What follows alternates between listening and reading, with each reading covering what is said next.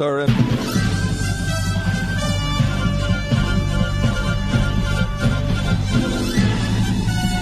This is Viewpoint with attorney and author Chuck Crismier. Viewpoint is a one-hour talk show confronting the issues of America's heart and home. Viewpoint, here is Chuck Crismier. The year was 1991. A very interesting book came out in that particular year, written by James Patterson and Kim.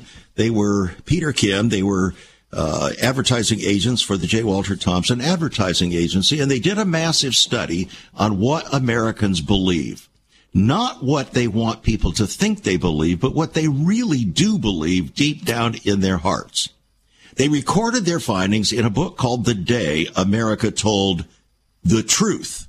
The Day America Told the Truth, what people really believe about everything that really matters. It's an amazing book. I have referred to it many, many times here on Viewpoint, but I want to direct our attention to one particular aspect here in this book. They asked the question, who is the new moral authority in America? Remember, this is 1991. Their answer, you are, partner, you are. You are the new moral authority in America. Now, how could that be in a nation that claims to be under God and that supposedly revered the Ten Commandments, which were emblazoned over the Supreme Court justices and so on? How could that possibly be that we are our own moral authority?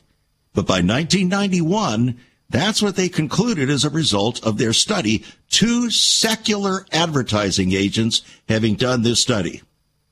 They said there are those who call themselves truly religious, and some people may be surprised at the demographics. How does the growing number of non-religious Americans compare to those who still hold to traditional beliefs? Can a judgment be made about who's moral or more moral?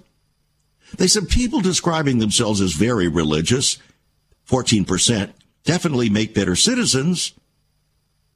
The very religious scored much higher than did other people on moral questions that most of us would accept as defining citizenship in a civilized society. But they go on to say, if religion doesn't give us satisfactory answers, does that mean we believe that there are no rules for morality, that anything goes? Well, not entirely, they said. Americans still have a lively sense of what sin means. And if there is one ideal that underlies our definition of sin, it's the oldest, most universal principle of them all, the Golden Rule. Sin, as most of us see it today, is doing unto others what we don't want them to do to ourselves. But, they said, fewer than 2 people in 5, that is, no more than 40%, believe that sin is going against God's will, or going against the Bible, or violating the Ten Commandments. For the rest of us, sin is defined by our own consciences. We define what is sinful and what isn't. In other words, there is no truth concerning sin or morality.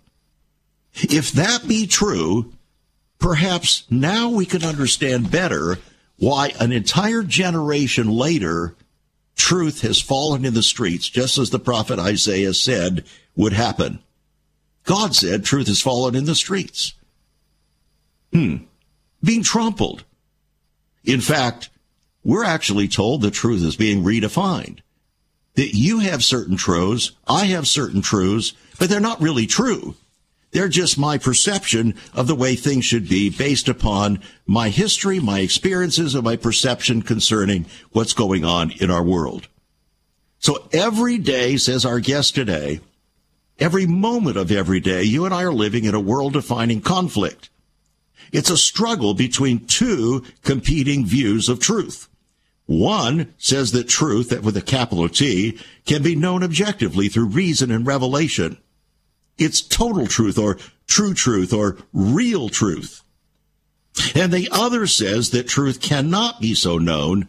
All we have is so-called truths that are stories we tell ourselves to make sense of our experiences. Is that really true? Well, indeed it is.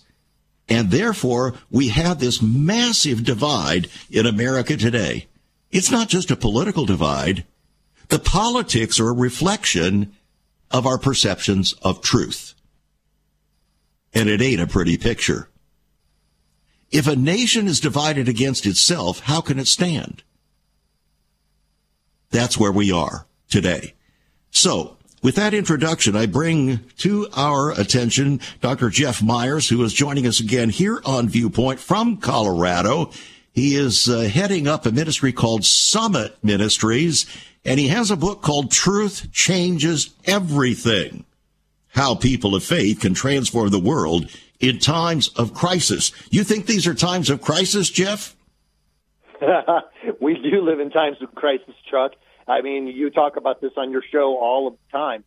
But these are not the worst crises that have ever taken place in the history of the world. So part of the job I had to do in this book was to go back and look at those past times and ask, what did people who were Jesus followers do when everything seemed to be at an end? And what we can learn from them, I've been so personally compelled by it and fascinated by it. And it's given a whole new sense of meaning to the way I do the work I do. Yeah, well, you have to have some measure of hope to do the kind of work that you do. Help us to find out. Tell us what kind of work you really do. Are you Summit Ministries? Does that mean you're leading people to climb Mount Kilimanjaro, Mount Everest, and Aconcagua and those great peaks? We're leading people to the summit of truth. Oh, okay. And I know you believe your daughter attended this program many years ago. David Noble was the founder of the program. Right. Based in a little antique hotel in hippie Manitou Springs, Colorado. And young adults come here during the summertime for 2 weeks. We bring them together with the top Christian thought leaders who love Jesus, who will teach them the truth and help them prepare to be strong in their faith when they go off to the university. So we're equipping and supporting a rising generation, and now we're able to influence about 70,000 young people every year, which has just been tremendous. And we feel that as we're looking at what they're doing in their lives, working in politics and in the military, business, all these different areas, that they're being faithful, and we're seeing the tide turn in a lot of areas. But as you mentioned in the introduction, we're in a really rough spot in this country. A very rough spot indeed. And as you mentioned, my daughter, who happens to be my assistant and has been for umpteen years now, went at the strong suggestion of Dr. James Dobson, who said, I'm going to pay your way and that of my son Ryan, and I want you guys to go to Summit Ministries. This is a great thing. And I think they found that to be true. But that was many years ago, almost eons ago. Yeah, that was. I think you mentioned that it was in the early 1990s. Well, Summit Ministries is celebrating its 60th year in ministry this year. And if you can imagine the impact of that David Noble was able to have as the founder, working here for 50 years. I've been here for the last 10 years, but we're still doing the same thing. Well, I think that was in the 1980s, actually. In the 1980s, time is marching on so quickly here, Jeff, as you know. But there's another sense in which time is marching on, too. And that brings a different kind of perspective to all this. And that is, we want to have hope. On the other hand, the Bible tells us that things are going to come to an end. How do we carry hope amid that understanding? We'll be back. Once upon a time, children could pray and read their Bibles in school. Divorces were practically unknown, as was child abuse. In our once great America, virginity and chastity were popular virtues and homosexuality was an abomination. So what happened in just one generation? Hi, I'm Chuck Christmeyer, and I urge you to join me daily on Viewpoint, where we discuss the most challenging issues touching our hearts and homes. Could America's moral slide relate to the Fourth Commandment? Listen to Viewpoint on this radio station or anytime at saveus.org.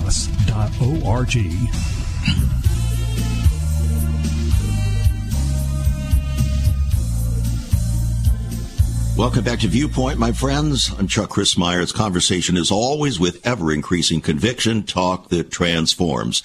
We're preparing the way of the Lord for history's final hour, but we're also confronting the deepest issues of America's heart and home from God's eternal perspective, which we call truth. In fact, we call it absolute truth. That is, those of us who believe in the fear of the Lord and the authority of Scripture. But what if we don't believe that? How many of our current countrymen don't believe that? Well, here are the results of a variety of studies and statistics. So now the balance has tipped from those who predominantly believe in the God of the Bible, that he has communicated his truth, his will, his word, and his ways in and through the Scriptures and through his Son, Jesus Christ.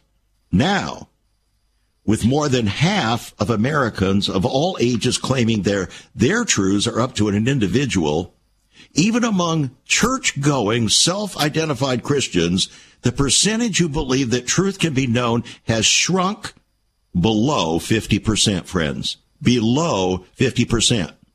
And for our young people, the latest study that I remember from George Barna is that among our Christian young people, only 9% believed that Jesus Christ was the only way, the only truth, and the only life. Believed in absolute truth. Only 20% believed that Jesus Christ was the only way, the only truth, and the only life. In other words, they didn't believe in absolute truth while claiming to be Christians. And only 4% of their secular counterparts believed in something approximating absolute truth.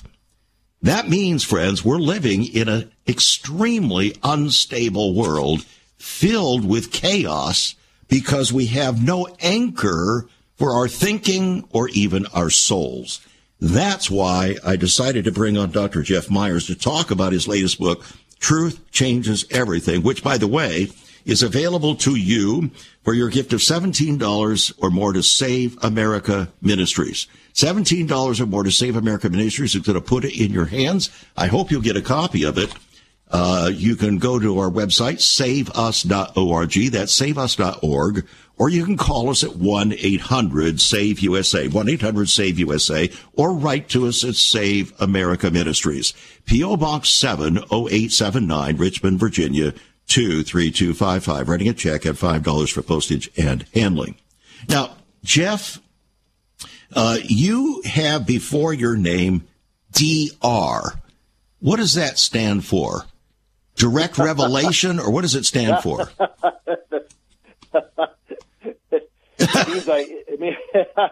Yeah, it's funny. I have this PhD, and people have teased me. That stands for pilot higher and deeper. Okay. Well, at least you're truthful. They won't allow me to put DR in front of my name. They put it after my name, JD. Oh, yes, right. Juris Doctor. Yeah. Yeah, it is. That's the difference between the kinds of schools that we went to and what we prepared for. But yeah, so I guess what it means is I've done my time on university campuses and had a pretty good idea of what's being taught, or what has been taught over the last several decades, and what's being taught now. Just because we get to work with so many students at Summit Ministries who are on campuses, they keep us well informed about what professors believe. Yeah. And we've, as you mentioned in the introduction, we've long since passed the time when people believed that you could actually seek the truth. Now they say we're going to speak our truth. And we wonder why 75% of young adults say they don't have a sense of purpose in life that gives them meaning. Right. 53% say they regularly struggle with anxiety and depression. When you talk to any mental health authority, especially those people dealing with addictions, they will tell you the very first thing you have to do if you're going to find healing is grapple with reality, capital R. You cannot make up your own truth. And the word reality then is defined by truth, and truth defines reality. Therefore, if you're making up your own truth and you're your own moral authority, as Patterson and Kim realized back in 1991, then we have no anchor for our souls. We have no direction for our society. No wonder we're in such a catastrophic state of confusion. Yeah, and I think it's not just that people are unwittingly confused. I mean, the Apostle Paul talked with Timothy and said there are people who are always learning. but never able to come to a knowledge of the truth. Well, why is that? Some are unwittingly deceived, as Paul talks about. Right. Then he goes on to say that there are people who will stop tolerating sound doctrine, who will multiply teachers for themselves because they have an itch to hear what they want to hear. Well, he's talking about people who profess to be Christians there. He's not talking about the secular world. He's talking about people who profess to be Christians, and that's where the greater danger is, isn't it?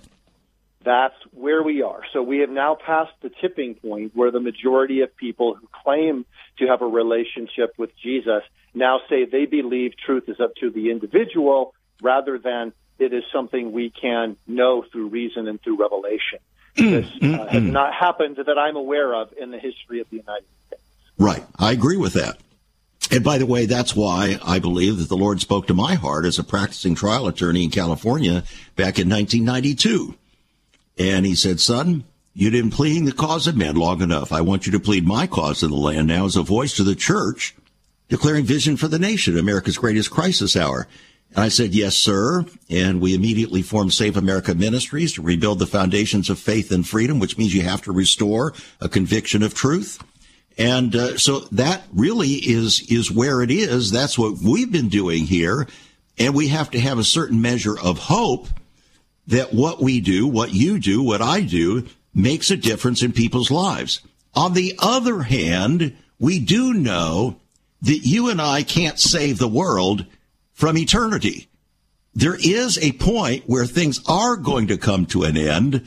And so the truth is that what you and I do in trying to prepare people's lives in understanding the truth has to have a, shall we say, a border that this is not to prepare you to live an eternal life without Christ, but it's to help you to prepare for the times that are coming when everything is going to come in an end and the trumpet is going to sound.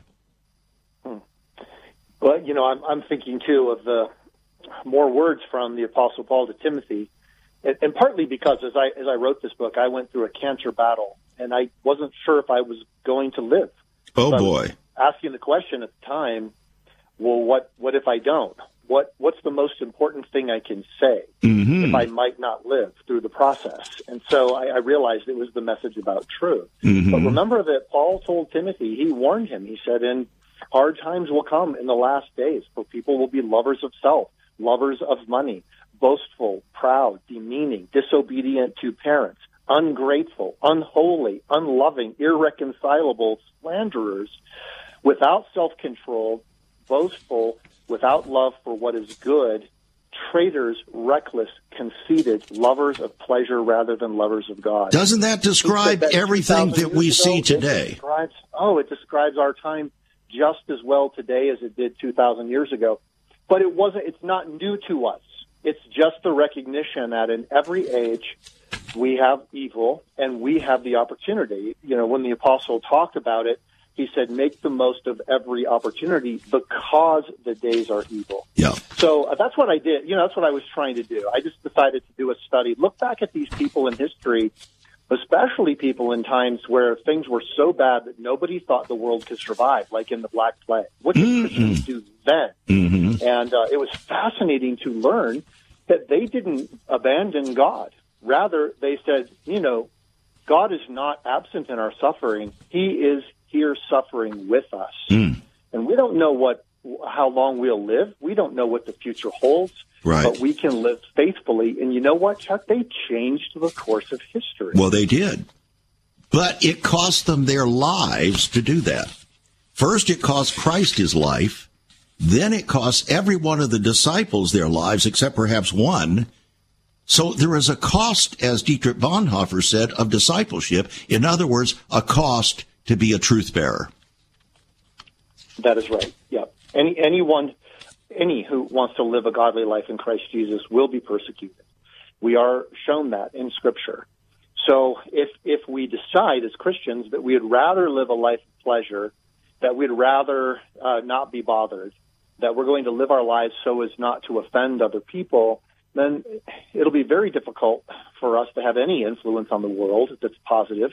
and it will be nearly impossible for us to live lives of meaning and purpose ourselves, and then we face eternity. One of the great conflicts, apparently, over the past, say, 75 years, going all the way back to the Scopes trial, what we have, in fact, it would be more than 75 years, I think, now, but what we have now is an apparent, inevitable conflict between science and biblical truth. Well, I say inevitable because that's the way it's looked at today.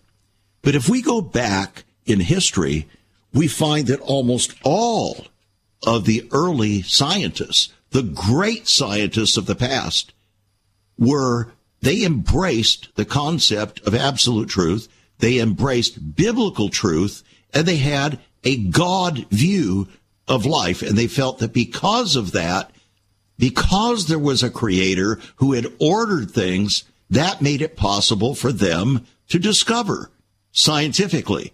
Today, that's been completely turned on its head, hasn't it? It has, and you are correct about the history of it, and which is one of the most fun things about writing. I wrote the chapter on science to sort of explore that and see if it was really so. And I discovered along the way that of the 52 individuals who founded modern science, only one was an atheist. And now I've had people say, well, that was so long ago, everybody was just culturally Christian. But it isn't true. If you look back at their lives, 2/3 of them were what we would call evangelical Christians. Nicholas Copernicus, who is one of the main person who discovered the nature of the solar system. Right. He did that because he was teaching a class about the Bible and wanting to offer some apologetics. So he wanted to teach about the truth of the resurrection, and he studied astronomy in order to reliably discern the date of Easter. And then you also have a fellow by the name of Sir Isaac Newton, who wrote the Principia. He developed the calculus and was considered one of the most brilliant scientists ever in the history of mankind. And he actually wrote books on prophecy. Yes. Yeah, he wrote all about all of that. There's so many. There's so many. It was fun. I looked at the story of Robert Boyle. He grew up in a very wealthy household. His family lived in a castle that had been built by King John that his father purchased from Sir Walter Raleigh. If anybody could have grown up as a trust fund baby and been spoiled and wasted his life, it could have been Robert Boyle. But he didn't. Instead, he became the founder of modern chemistry, and along the way wrote a book called The Christian Virtuoso, which is how to be an experimental philosopher who loves Jesus. That experimental philosopher was his term for scientist. But even still, John Lennox from Oxford University said that 2/3 of the people who've ever won the Nobel Prize in Science list Christian as their affiliation. So it is a myth that is perpetuated by today's atheists that there is a conflict between faith and science. There's an interesting observation made by Rabbi Lord Jonathan Sacks, who recently passed away but was a rabbi, a very well-respected rabbi in London, and he said, science takes things apart to see how they work. Religion puts things together to see what they mean.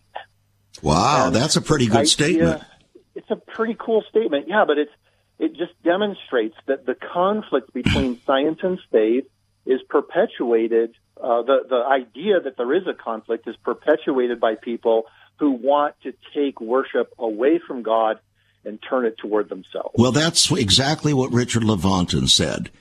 From Harvard, he was a strong evolutionist, and he made the statement that's been so often quoted that we cannot allow the reason we can't allow any talk about God or religion or anything like that in our conversation is because we can't allow a divine foot in the door. In other words, we don't want to give God or the idea of absolute truth even an ounce of opportunity to affect our alleged science. So that's a pretty bold statement. And certainly when Darwin came up with his evolutionary theory, he basically said, in effect, he knew that he was crucifying God. I mean, it's just amazing how things have changed. We'll be right back. There is so much more about Chuck Crismier and Save America Ministries on our website, saveus.org. For example, under the marriage section, God has marriage on his mind. Chuck has some great resources to strengthen your marriage. First off, a fact sheet on the state of the marital union, a fact sheet on the state of ministry, marriage, and morals. SaveUS.org. Marriage, divorce, and remarriage. What does the Bible really teach about this? Find all of this at SaveUS.org. Also, a letter to pastors, the Hosea Project, SaveUS.org, and many more resources to strengthen your marriage. It's all on Chuck's website, SaveUS.org. Again, you can listen to Chuck's Viewpoint broadcast live and archived. Save America Ministries website at SaveUS.org.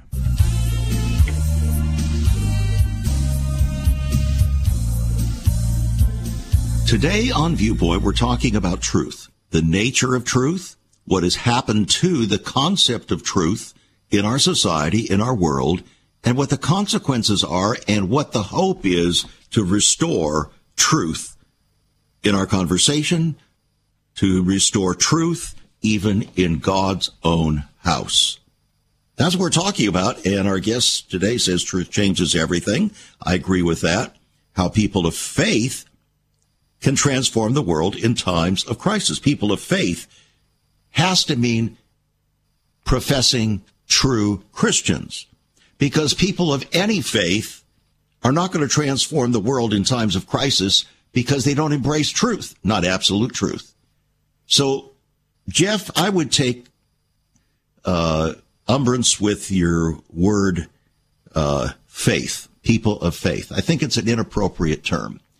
It's a term that panders, I think, to the culture so as not to offend somebody. But in reality, what we're talking about is people of genuine Christian belief, aren't we? Well, the book makes very clear that that's what it's about. It's a book about Jesus followers. Yeah, exactly. Who believe that Jesus is the truth. So there were people from the Greek world and the Roman world and people in philosophy all throughout time who've believed that truth exists and that you can actually discover how our recognition of truth corresponds to reality as it actually exists. But the Christian claim is that the truth can be known, and the truth is not just a series of logical postulates or a mathematical formula. It's a living, breathing person. The truth is Jesus.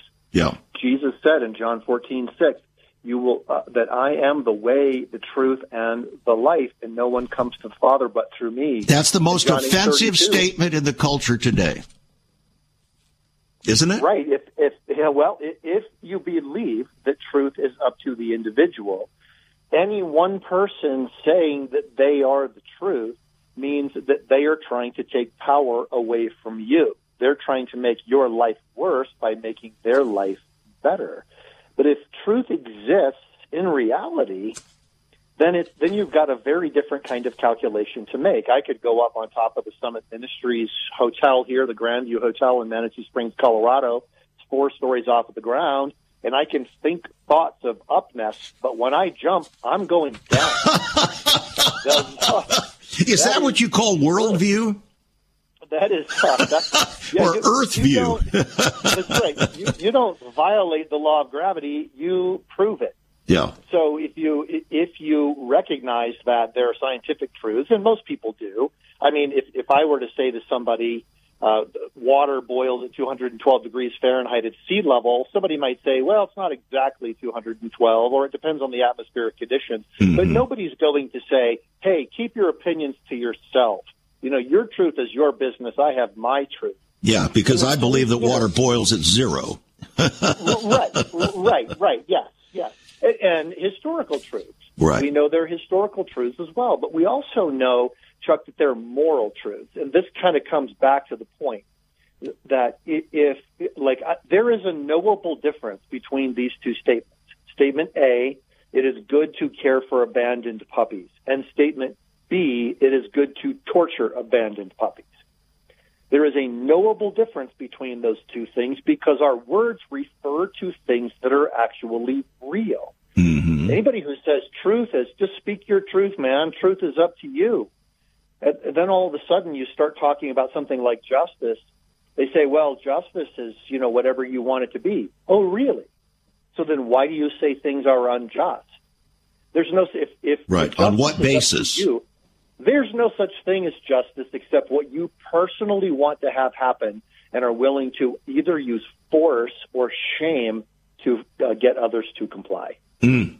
And unfortunately, that's where the new tolerance comes into play, because it's not tolerance at all. It's an effort to try to compel you to agree with someone else. Otherwise, you'll be canceled or destroyed. That's not tolerance. Right.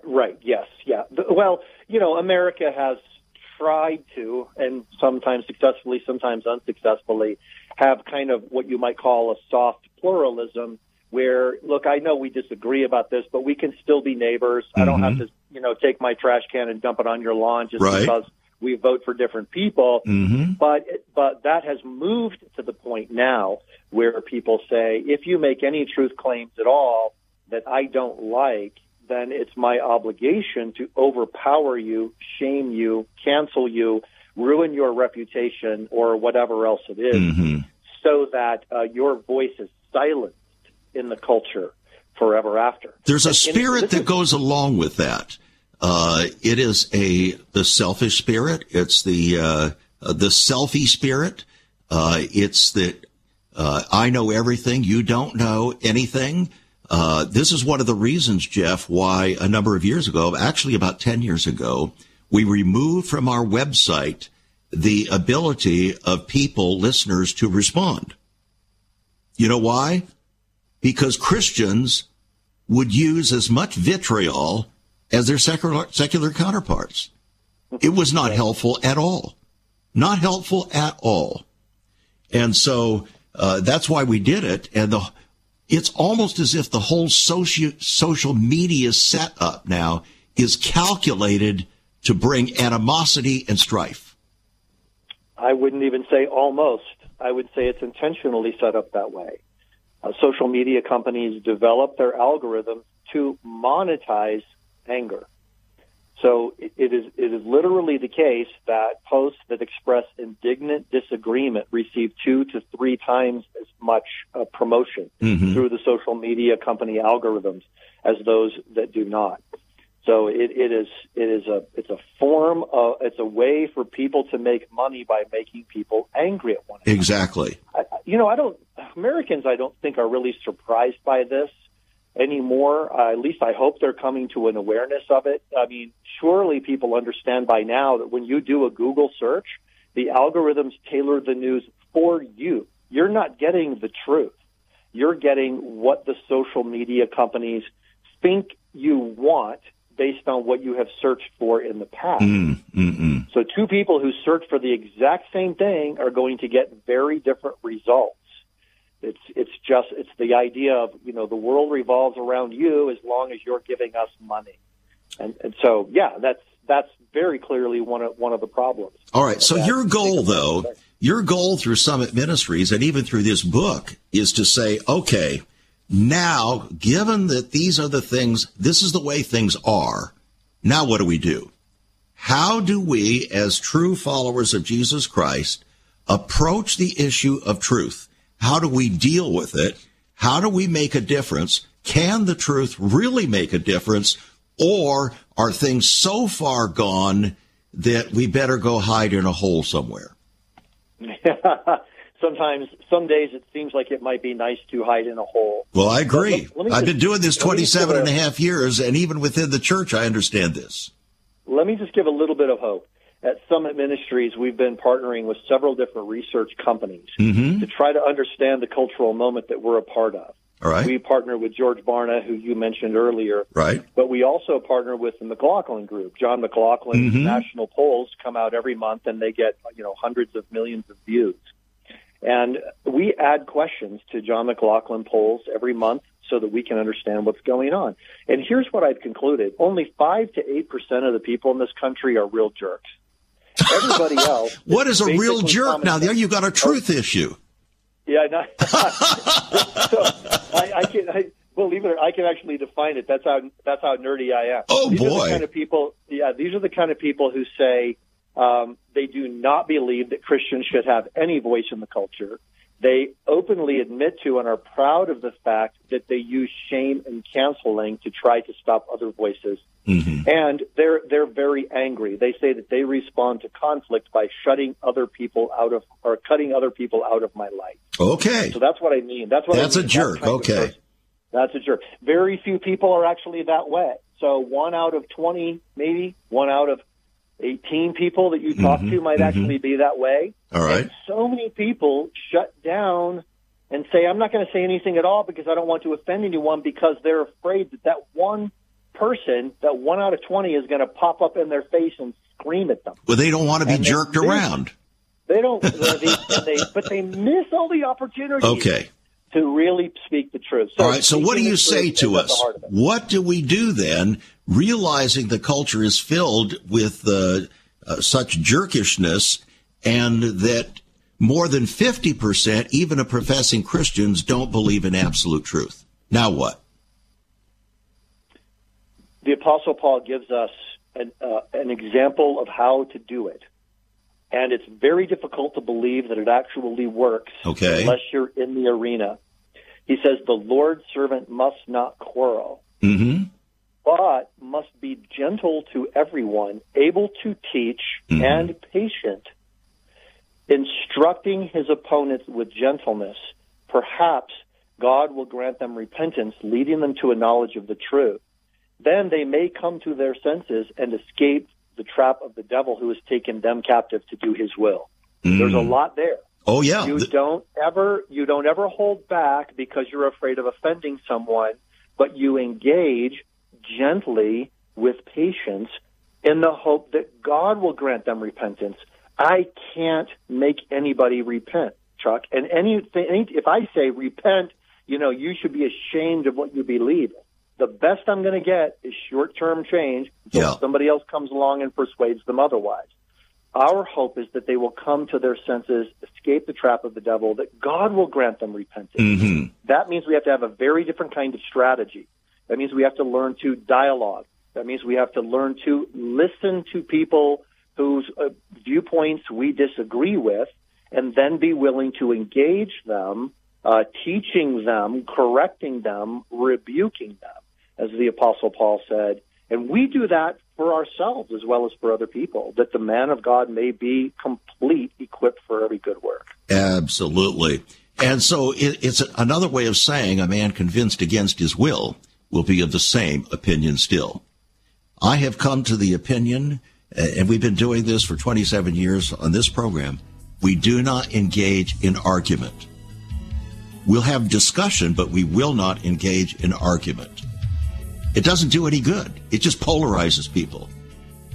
And then we get proud, like with much of so-called, we'll get out to it after this break. I'll bring it up, and you can tell me what you think. We'll be right back. Have you ever considered what the early church was like? Many people are developing a heart longing for a greater fulfillment in our practices as Christians. A recent study showed 53,000 people a week are leaving the back door of America's churches in frustration.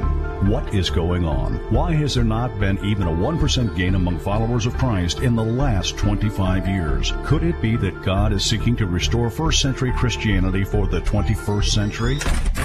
Jesus said, I'll build my church. Is Christ by his Spirit stirring to prepare the church for the 21st century? The early church prayed together and broke bread from house to house. They were family, and it was said by all who observed, behold how they love one another. Incredible.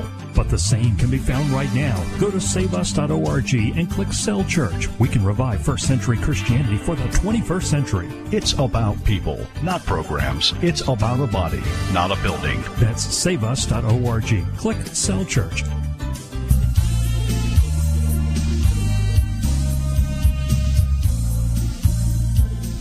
Some of the most argumentative people that I have ever encountered were Christians who engaged in what they thought were apologetics. They liked to argue. They think they're going to elevate their rationalistic thinking over everybody else's thinking, and they'll just argue, and it becomes very much like a barnyard spitting contest. That's of great concern to me, Jeff. Give me your take. Well, as we talked about earlier, when Paul was instructing Timothy, thinking that it was the last thing he would ever write to him, and it apparently was, that he was martyred shortly thereafter. Yeah. This was very much on his mind. Don't be people who quarrel. Now, you engage, you teach, right. You rebuke, you correct. You do that with great patience and with endurance. So all of those commands, and I just would encourage people to go back and reread 2 Timothy, because it's almost as if the words he was speaking to Timothy, you'll find directly relate to the way you see things happening, even right now in our political campaign. Mm-hmm. So but there are several things we've got to do in order to do that. One thing I encourage my students to do is to ask questions. You know, we know a lot about the teachings of Jesus, and we hold to them. But Jesus asked 288 questions in the Gospel. Isn't that fascinating? So I've never heard a sermon about the questions of Jesus. I've heard lots of sermons about the teachings of Jesus. Right. Never a sermon about the questions of Jesus. And if you go back and look at some of the questions, he wasn't asking because he didn't have the information. For example, when somebody asked, "Well, what's the most important law?" and he asked the person, "How do you read it?" Mm-hmm. Okay, Jesus, as John said, John testified this in John chapter 1, that when Philip went to his buddy Nathanael after Jesus called him, he said, "We have found the one Moses wrote about in the law, and so did the prophets." Okay, so it's not that Jesus did not know about the law. Okay? Moses wrote about him. Mm-hmm. This is all predicted, but he still wanted to engage that person in conversation. Right. I thought that was fascinating. Mm-hmm. There are other fascinating examples. When you look at when Jesus went through Jericho, blind Bartimaeus called out, "Jesus, pay attention to me, heal me." And Jesus came up to him and asked, "What do you want me to do for you?" Now, you can imagine if you were one of the disciples, you would be rolling your eyes, pounding your forehead. Jesus, he's blind. But Jesus did not assume that the blind man wanted to see. He wanted Bartimaeus to say, "I want to see." Mm-hmm. Then Jesus healed him. Right. So those questions of Jesus are really important. Yeah. Any of us can do this. Ask questions like, tell me more about that. You've given me your viewpoint. Where did it come from? Mm-hmm. How did you arrive at that conclusion? You used this term, truth. Yeah. Or justice, or oppression, or racism, or whatever. What do you mean by that term? Mm-hmm. How do you know that what you believe is true? Right. Those simple kinds of questions can actually be used to show respect for other people, to allow them to feel comfortable sharing with you. Mm-hmm. And questions are especially good because they keep on asking long after the conversation. Yeah. Like the question that Satan asked Eve in the garden, "What hath God said?" Mm-hmm. Yeah. Okay. That's the question we should be asking ourselves. And unfortunately, if you have disregarded or dissed God's truth or authority, your answer to that question is, it doesn't matter what God has said. It's what I think. And therein lies our problem. Politics. Or what I feel. Or what now you've gone to the F word, feeling. That really is where it's at, isn't it? Well, because people are taking their temperature constantly. Well, yeah. That is my gut reaction to this. And it's not that gut reactions are wrong, Chuck. I mean, we make gut reactions all of the time. We make snap judgments to protect ourselves and our loved ones. But the point is that you have to have a basis for thinking. Now, I'm standing here at my window looking out at the mountain, Rocky Mountains in Colorado. Mm-hmm. If I were to hike out into those mountains, and I know them pretty well, I've hiked all these trails. I've been here for a long time. Good for you. There's still times where I get confused. If I'm going on a long hike, especially in an unfamiliar area, I take a map, I take a compass. Now imagine if you had that compass and said, I think the best way to use the compass is to make sure the red needle is always pointing toward me. Then I'll never get lost. Okay.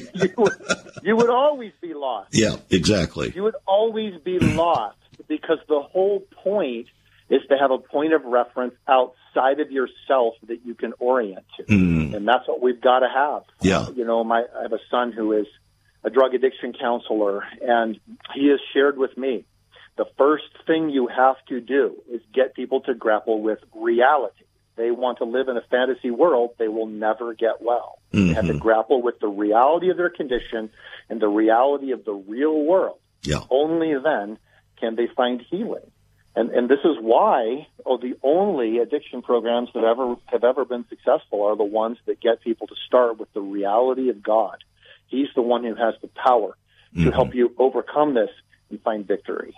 Well, I certainly appreciate what you're doing there, and we all have a place here on this program. We reason with God's people, and you're trying to reason with young people there through Summit Ministries. The Lord says, "Come, let us reason together, though your sins be as scarlet."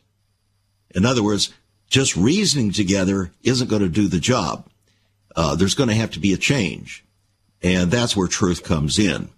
So you indicate that politics is truth applied to community. I thought that was really great. Politics is truth applied to community. Unfold that for us a little bit.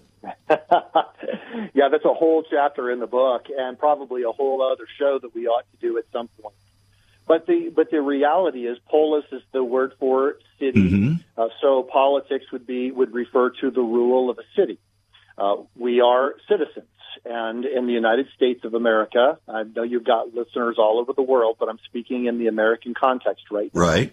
As Abraham Lincoln said, we have government of the people, by the people, and for the people. Well, the Apostle Paul says, obey your rulers. Well, who are your rulers? In the United States of America, it is the people. We the people. Government does not give you your rights.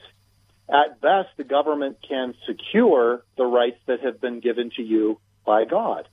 So we want to understand that being involved as citizens is the only way we can truly obey God when it comes to the idea of politics. So the sense of the breakdown of community, even as reflected in politics, is due to the breakdown of truth in the society. No question. I mean, listen, I live in Manitou Springs, Colorado. This town is so far left, they think Bernie Sanders is too conservative to be president. Do you live in a spiritual bomb shelter then? I get it. I understand. I mean, I'm talking to people every day who disagree with me fundamentally about the nature of everything. So I understand how difficult that can be. Yet we can maintain community, and part of that is because we have things that are core to how we want to live together that we can agree on, even if we disagree about so many other things. This is possible. It is not impossible. Don't believe the social media that says that nothing can ever cause us to come together as Americans around anything that would really help us. I just don't believe that's true. I've seen so many times in history where it was Christians leading out of their biblical beliefs who brought the change. Well, certainly William Wilberforce was a good example of that there in not-so-jolly old England. It's a great example. I like to talk about John Witherspoon, who was the president of what's now Princeton University for 28 years, trained 478 students who became members of the House of Representatives, members of the Constitutional Convention, senators. Even a president, James Madison, was one of his students. Now, this guy, for 28 years, his career never influenced more than 478 people. And yet, he changed the whole course of history. Why? Because he believed in what he called true religion, what we would say today is worldview, that you teach that your faith applies to everything. I have a question for you as you brought that up. is not the real issue not worldview, but God view? Yeah, well, yes, of course, it depends on how you define the term. How your understanding of God begins the process of a pattern that applies to everything else. What you believe about God will affect what you believe about reality itself. True. Which affects what you believe about right and wrong, which affects what you believe about what makes a good society, and so forth. Which is so the fear of the Lord then is the foundation, as the Scripture says, the root of all wisdom. And so the fear of the Lord is foundational to having a godly worldview. That's right. So you've got to start with, and I call it a biblical Christian worldview. So it's rooted in Scripture. There are lots of smart Christians through time who've explained it and helped other people to understand how that applies to life, and they've sacrificially done that. So yeah, worldview is a pattern of ideas, but you start with a biblical worldview, and you end up in a very different place than if you're starting with the counterfeit worldviews that have identified some of the problems we face, but make up solutions that just make things worse. Well, if you didn't believe that truth really does change everything, you wouldn't be doing and dedicating your life to what you do, would you? I do believe that's correct. I do believe that truth does change everything. But we've got to understand that what I mean by that is Jesus is the truth. Mm-hmm. This is not just a logical proposition. This is not just an argument that we make. It is a person. And once we start with the person of Jesus and we start looking out at the rest of history, we realize it was people who believed that changed everything in science, art, education, politics, justice, even the way we work, even the way we value one another. All of those things are a heritage of those Jesus followers. So I'm just, my hope is through what we're doing at Summit Ministries and through this book, Truth Changes Everything, that we will really see people gain some hope and say, well, if they could do it then, we can do it now. I think it's going to take revival in God's house. Judgment's going to begin at the house of God. And if less than 50% of professing Christians believe in absolute truth, we absolutely don't believe the gospel, and we absolutely don't believe that God is God. Therefore, that has to be recovered before we're going to make the kind of mark that I think you're hoping for. That's right. Well, I imagine two kinds of people reading the book. One, I imagine believers reading it saying, oh, I see. My faith isn't just about my personal opinions. Mm-hmm. It's not just that I'm trying to get a little more Jesus in my life. Jesus is the basis of everything. And then second, I want people who are not believers to have the opportunity to read the book and say, what was it about these Jesus followers that changed so many things in the course of history? Maybe I need to begin re-examining my own life. All right, so this would be a good book for our listeners to give to young people, their own kids, college students, and so on, that are being troubled by their exposure in their colleges and universities. They're wondering, they're waging war in this truthless generation that says everything goes. I think it would be a helpful book in that regard. The book, friends, Truth Changes Everything, How People of Faith, that is, true followers of Christ, can transform the world in times of crisis. $17. We'll put it in your hands. It's on our website, saveus.org, saveus.org. Give us a call at 1-800-SAVE-USA, or write to us at Save America Ministries, P.O. Box 70879, Richmond, Virginia, 23255. Again, writing a check at $5 for postage and handling. See, we're confronting the deepest issues of America's heart and home. That's what we're doing today. And in doing that, we're also preparing the way of the Lord, because this is how we stand and occupy till he comes. That's what Dr. Jeff Myers is doing with Summit Ministries. That's what we're doing here with Save America Ministries. And I hope you'll join all of us in these efforts. Become a partner. Send your gifts by faith, friends, to Save America Ministries, P.O. Box 70879, Richmond, Virginia, 23255. What's your website, Jeff? Summit.org. Summit.org. God bless you, my friend. Thanks for joining us here on the program. Viewpoint with Chuck Crismier. Viewpoint is supported by the faithful gifts of our listeners. Let me urge you to become a partner with Chuck as a voice to the church declaring vision for the nation. Join us again next time on Viewpoint as we confront the issues of America's heart and home.